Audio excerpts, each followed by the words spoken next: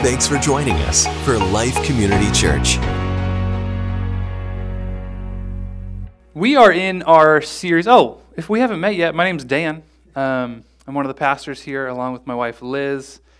And we're in a series called Encounter, where we're looking at some stories of how people, just like you and me, have encountered Jesus and how that's been life-changing for them.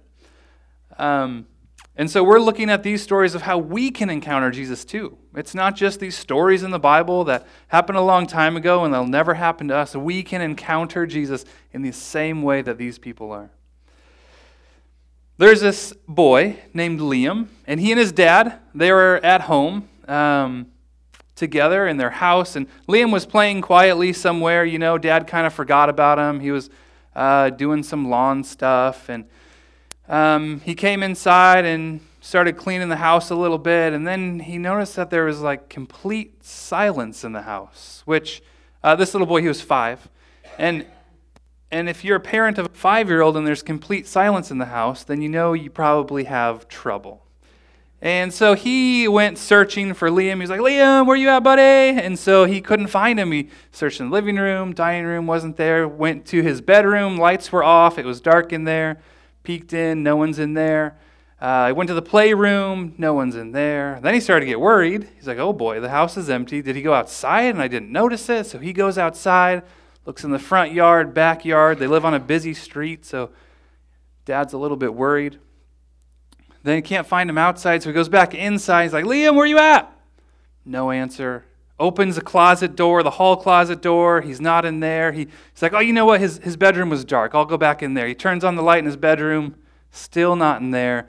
Maybe he's hiding. So he looked under the bed. And as he looked under the bed, he heard, I'll do the sound for you, from the closet. He's like, oh, he's in the closet. So he opens the closet. And there's Liam in the pitch dark closet, with his Halloween candy bowl in his lap and 1,000 empty candy wrappers all around him. And he looked up at his dad and he said, hi, Dad, I was hungry. And Dad was not pleased. Why do we do things in the dark?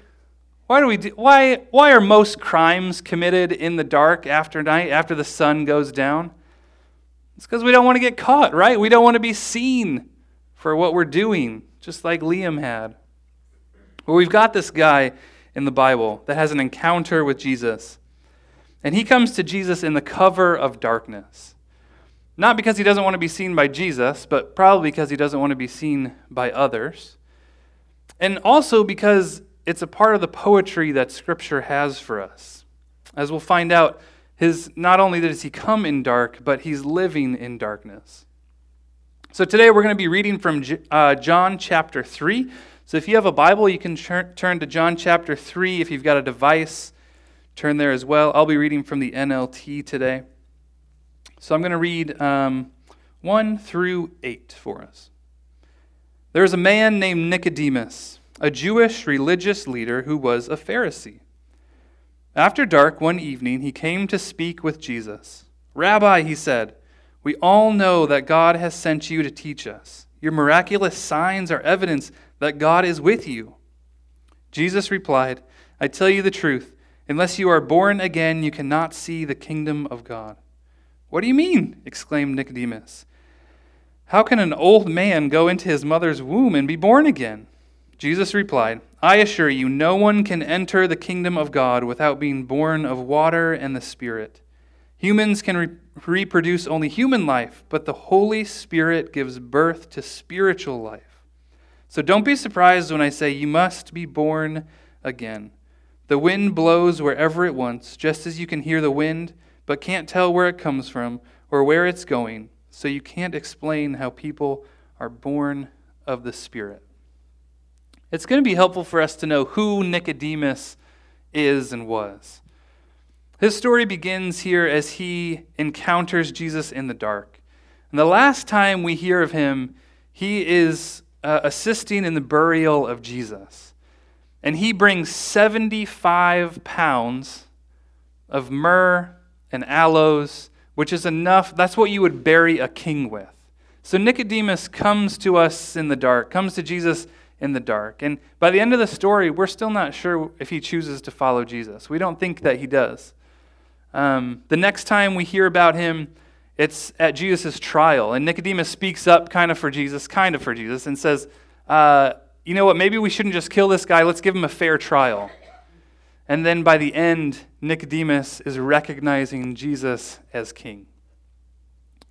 Nicodemus was a Pharisee.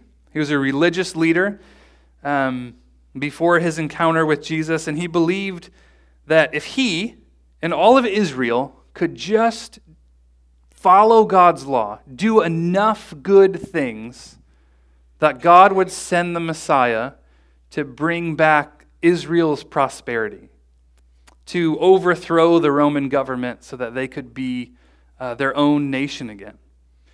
If they could just follow God's law, that's what God would do. And don't we believe that sometimes? If we could just do enough good, then God will bless us. Or maybe we believe the opposite, where we're like, you know what, this week I had an awful week. I sinned so much. God can't bless me through that. God's not going to look at me favorably. He can't love me for this. But the truth is that we've been adopted into Jesus' family as his kids.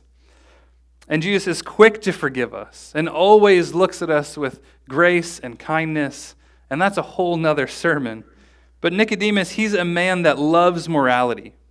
And in his heart, he wants to see the Messiah come. That's a desire of his heart. He's just confused about who the Messiah is and how he's going to come. He thinks he's going to be a political savior, one only for the Jewish people.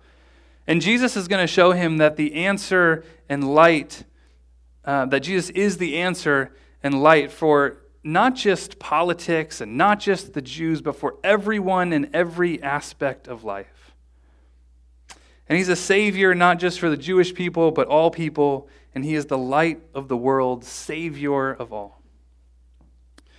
But at this time, Nicodemus' heart is dark, but it finds hope, and he's drawn to the light of Jesus by the end of the story. You'll notice that in chapter 3, in the first verse, it starts with darkness. Nicodemus comes to Jesus in darkness.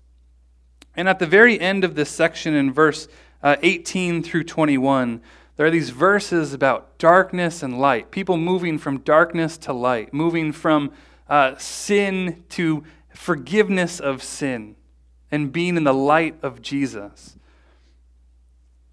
That's a poetic form that Greek can take on, where you open with one thing and you close with the other, and they're related, and you know that section is kind of bracketed off. And so that's a very intentional, poetic way that this scripture is given to us, from darkness into light. And so this starts out with Nicodemus confessing that Jesus is not that he is God, but that he is from God, which is a cool thing. And also he's respectful. He calls him a rabbi. So he's coming in respect to Jesus. And he's seen with his own eyes Jesus' miracles. He's heard Jesus' teachings.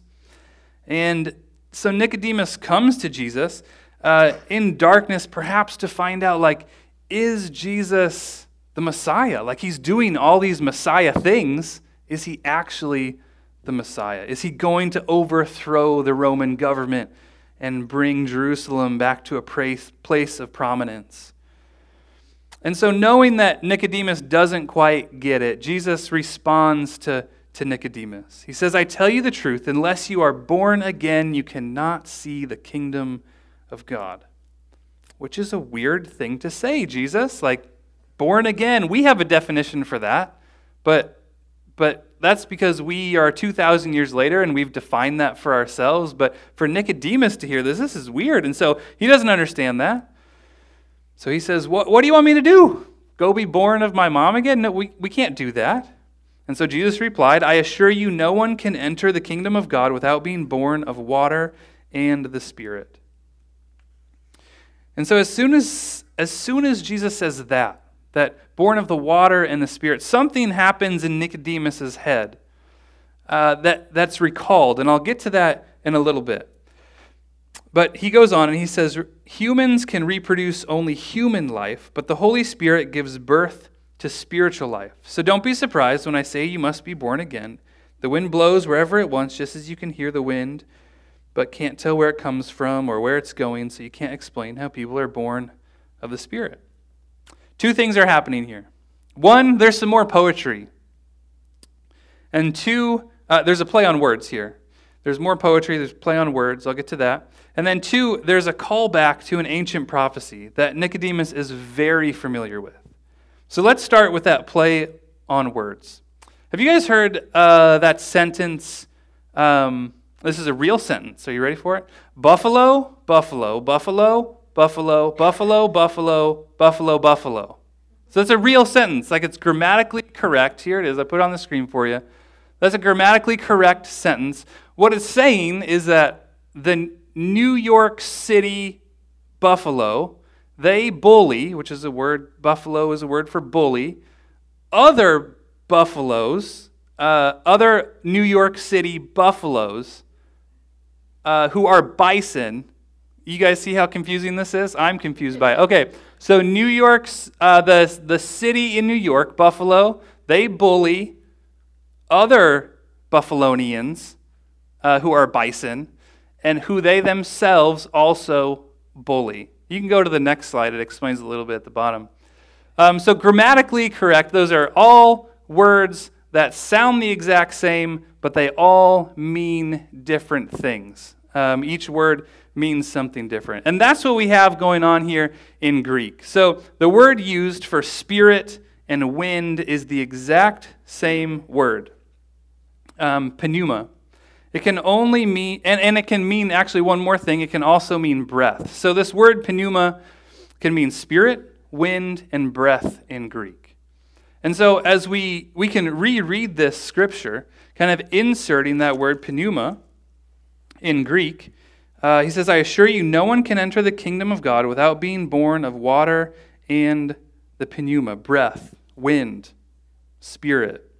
Humans can reproduce only human life, and the Holy Spirit gives birth to spiritual life. So don't be surprised when I say to you, you must be born again. The pneuma blows wherever it wants, just as you can hear the pneuma, but can't tell where it comes or where it is going. So you can't explain how people are born of the Spirit, pneuma, the wind, the breath, the Spirit. So we have this play on words, and so as Jesus is speaking, he's kind of bringing all these images up. So we see this imagery of how God is breathing his Spirit onto people like an unpredictable wind. We're drawn out of darkness into the light of Jesus, where he transforms us by the power of his Spirit into something so new, so unpredictable. It's like having a rebirth, a new birth. We're a new person, a new creation, as other parts of the Bible say. What's really fascinating about this is that it's not just a play on words in Greek, but that same thing is happening in Hebrew. So the Bible, the New Testament is written in Greek. The Old Testament written in Hebrew. And so the Old Testament word for that same thing, wind, spirit, breath, is ruach. And so there's this imagery of this new birth in the Old Testament as well. I told you when I was reading that scripture, born of the water and spirit, that Nicodemus immediately thought of something in his brain because he had Ezekiel memorized. And so this is something that we would miss, probably you and I would miss if it wasn't for that nice little footnote in many of our Bibles that says Ezekiel 36 right there. But for Nicodemus, as a teacher, as a Jewish teacher, as a devout Jew growing up, he would have had Ezekiel memorized. And he would have immediately, when he heard Jesus say, born of the water and the Spirit that gives life, that gives birth to spiritual life, it would have triggered in his mind involuntarily this passage in Ezekiel 36. So we're going to turn there in a second. Let me give you some background on Ezekiel. It's written in two parts. The first part up to through chapter 33 is kind of doom and gloom. Israel has sinned, and they've messed up bad. They've gone against God. And so there's kind of this thing where it's like, okay, we've messed up so bad, God has every right to leave us, to desert us. Like, we don't deserve his love anymore, and he has every right to leave us because we've messed up so bad. But then in the second half of Ezekiel, starting in chapter 34, there's this beautiful narrative of how God is not going to leave them. Not because they did anything to deserve his love, but because he just loves them. It's who he is. In Hosea, we have this passage where God says, my heart recoils within me. Like, how could I abandon you? Just that thought. My heart recoils within me. And furthermore, not only his love, but he wants them to be an example of who he is to the world. That he's a forgiving, gracious God, slow to anger and full of compassion. And so the second half of Ezekiel is all about God's hope for Israel and his hope for the rest of the world. So we get to Ezekiel 36:25. I will sprinkle clean water on you, and you will be clean. These are the verses that are coming right back to Nicodemus' mind. I will cleanse you from all your impurities and from your idols. I will give you a new heart and put a new ruach spirit in you. Wind, breath, spirit. I will remove from you your heart of stone, and I will give you a heart of flesh. And I will put my ruach, my spirit, my wind, my breath in you, and move you to follow my decrees and be careful to keep my laws. Then we can jump over to Ezekiel 37. Same thing's happening here. Then he said to me, prophesy to these bones and say to them, dry bones, hear the word of the Lord. This is what the sovereign Lord has said to these bones. I will make breath, ruach, enter you, and you will come to life. And I will attach tendons to you and make flesh come upon you and cover you with skin. I will put ruach, spirit, breath, wind in you, and you will come to life. Then you will know that I am the Lord. Many of you have experienced this life, this new life, God's breath, God's spirit, God's wind of direction entering you. You've experienced that. And that's available to every one of us. We leave, or maybe we're pulled out of our darkness and into Jesus' light.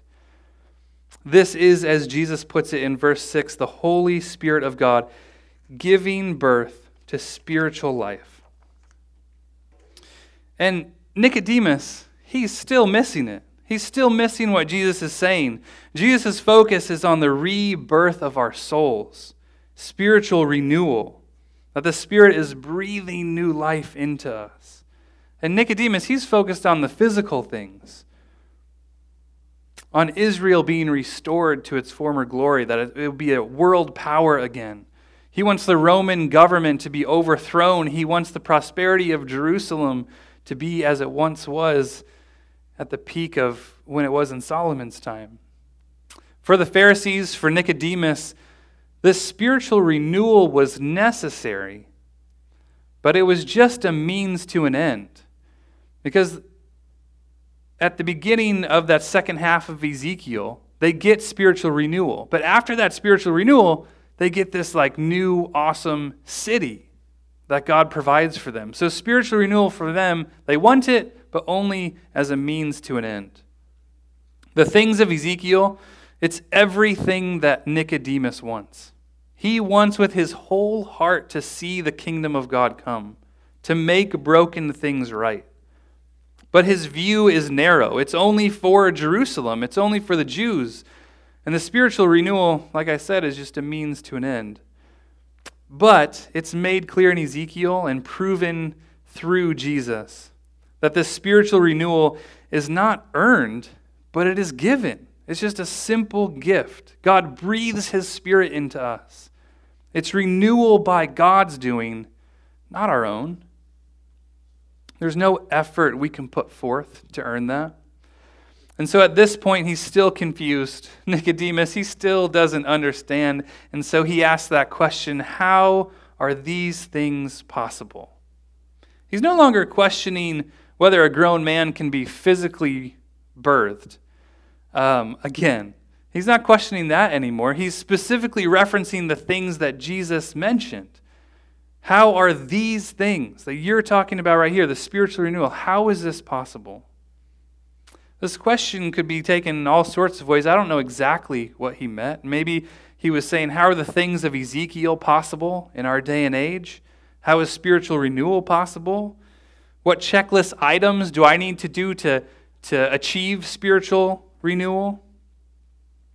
Maybe he's asking how it's going to happen, if it's going to happen now. How could it happen like Israel hasn't done enough good things to appease God yet? Whatever he means by his question, it doesn't really matter.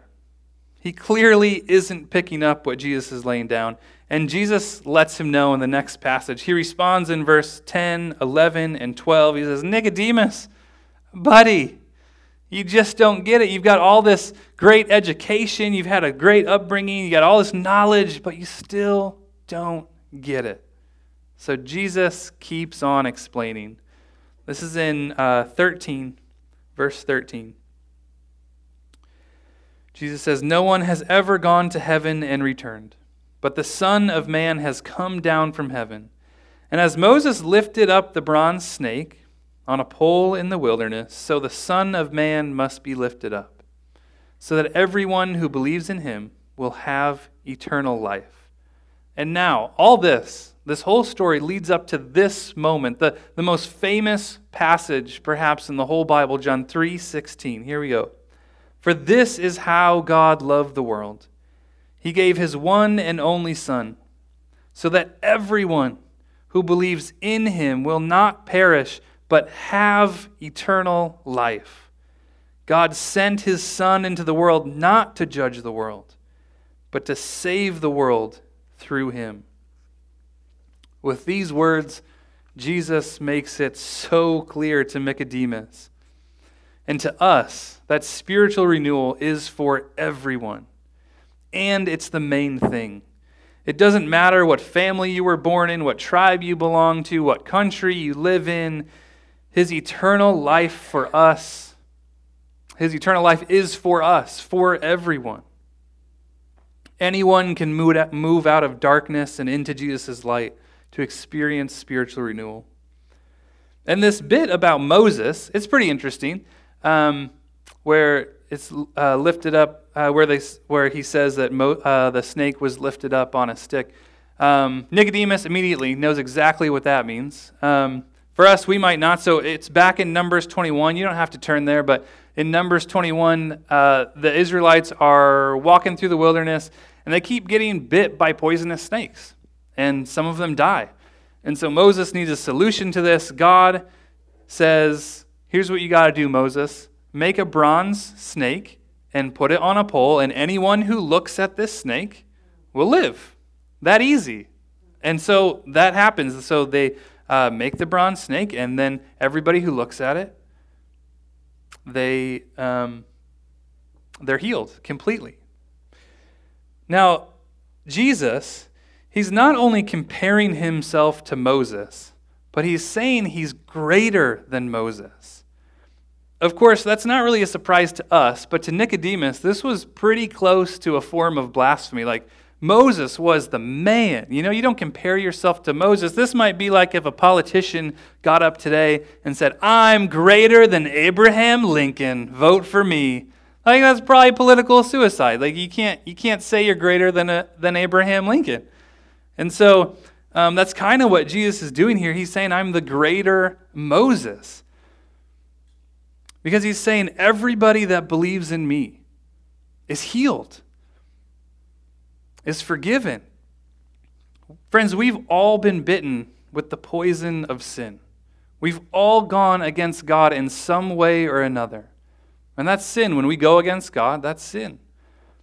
And we need to be cured of that. Jesus here is claiming that he is the remedy, that whoever believes in him has eternal life. And he's not just speaking about a future thing. He doesn't say will have eternal life. He says has eternal life. That's each word in Greek has a present or a past or a future. You can tell by the ending of the word. And so for this, it is a present word that has eternal life. And so he's not just speaking about a future thing. We can have this life with Jesus starting now. It's not just like, okay, we get a future promise and we twiddle our thumbs and we wait till heaven and then we can be with Jesus. We get to have this kingdom life now. It starts here and now. At Life, we call this life in the kingdom of God. Jesus says elsewhere, he says, make the kingdom your main priority in Matthew. Make the kingdom your main priority. Where instead of our selfish desires on our throne ruling our lives, Jesus is on that throne, guiding our life, and we submit to his will. He has put his ruach, his pneuma in us. He's put his wind of direction for us to follow. He's put his breath in us, bringing us from certain death to abundant life. And he gives us his Spirit, producing this new spiritual life, a rebirth for us. So what does all this mean for us? Nicodemus, he's got a narrow view of who the Messiah is and who the kingdom of God is for. And honestly, I don't blame him. That's what he grew up in. He just doesn't understand it yet. I don't judge him for that. And I think he comes around later. I know he comes around later as he treats Jesus' burial as Jesus is a king. And I don't think there's anyone in here who would say, you know what, my neighbor, they don't mow their yard enough, and so they don't deserve the kingdom of God. No one's going to say that, right? Or you're not going to say, you know, my neighbor shouldn't have the kingdom of God in their life or spiritual renewal because they belong to the wrong political party. We're not going to say that. But you know, we go through life not paying attention to his words that he is for the whole world. How many people do we come in contact with every day that not only need spiritual renewal, but they're looking for it. They want spiritual renewal. It seems like a big task. And no one's asking you to go over to Schnucks after church and tell everyone there about Jesus. That might be a little weird, and probably maybe not following the Spirit. Don't go do that. But there's an easier way. I think there's a more helpful way. And maybe not easier, because it is hard, but a simpler way. And that's just simply to ask Jesus, Spirit, who do you want me to pray for today? Who do you want me to pray for? So as you wake up in the morning, as you're on your way to work, as you're dropping the kids off at school, who do you want me to pray for? And maybe that comes as just a prayer, you're praying for them by yourself, or maybe that comes like you see someone in the grocery store and you strike up a little conversation and they tell you about something bad going on in their life. And you say, hey, can I take a minute to pray for you? It can be that simple, that we are aware that we want to be a part of what the Spirit is doing, bringing spiritual renewal. And we want to be aware and ready to bring that.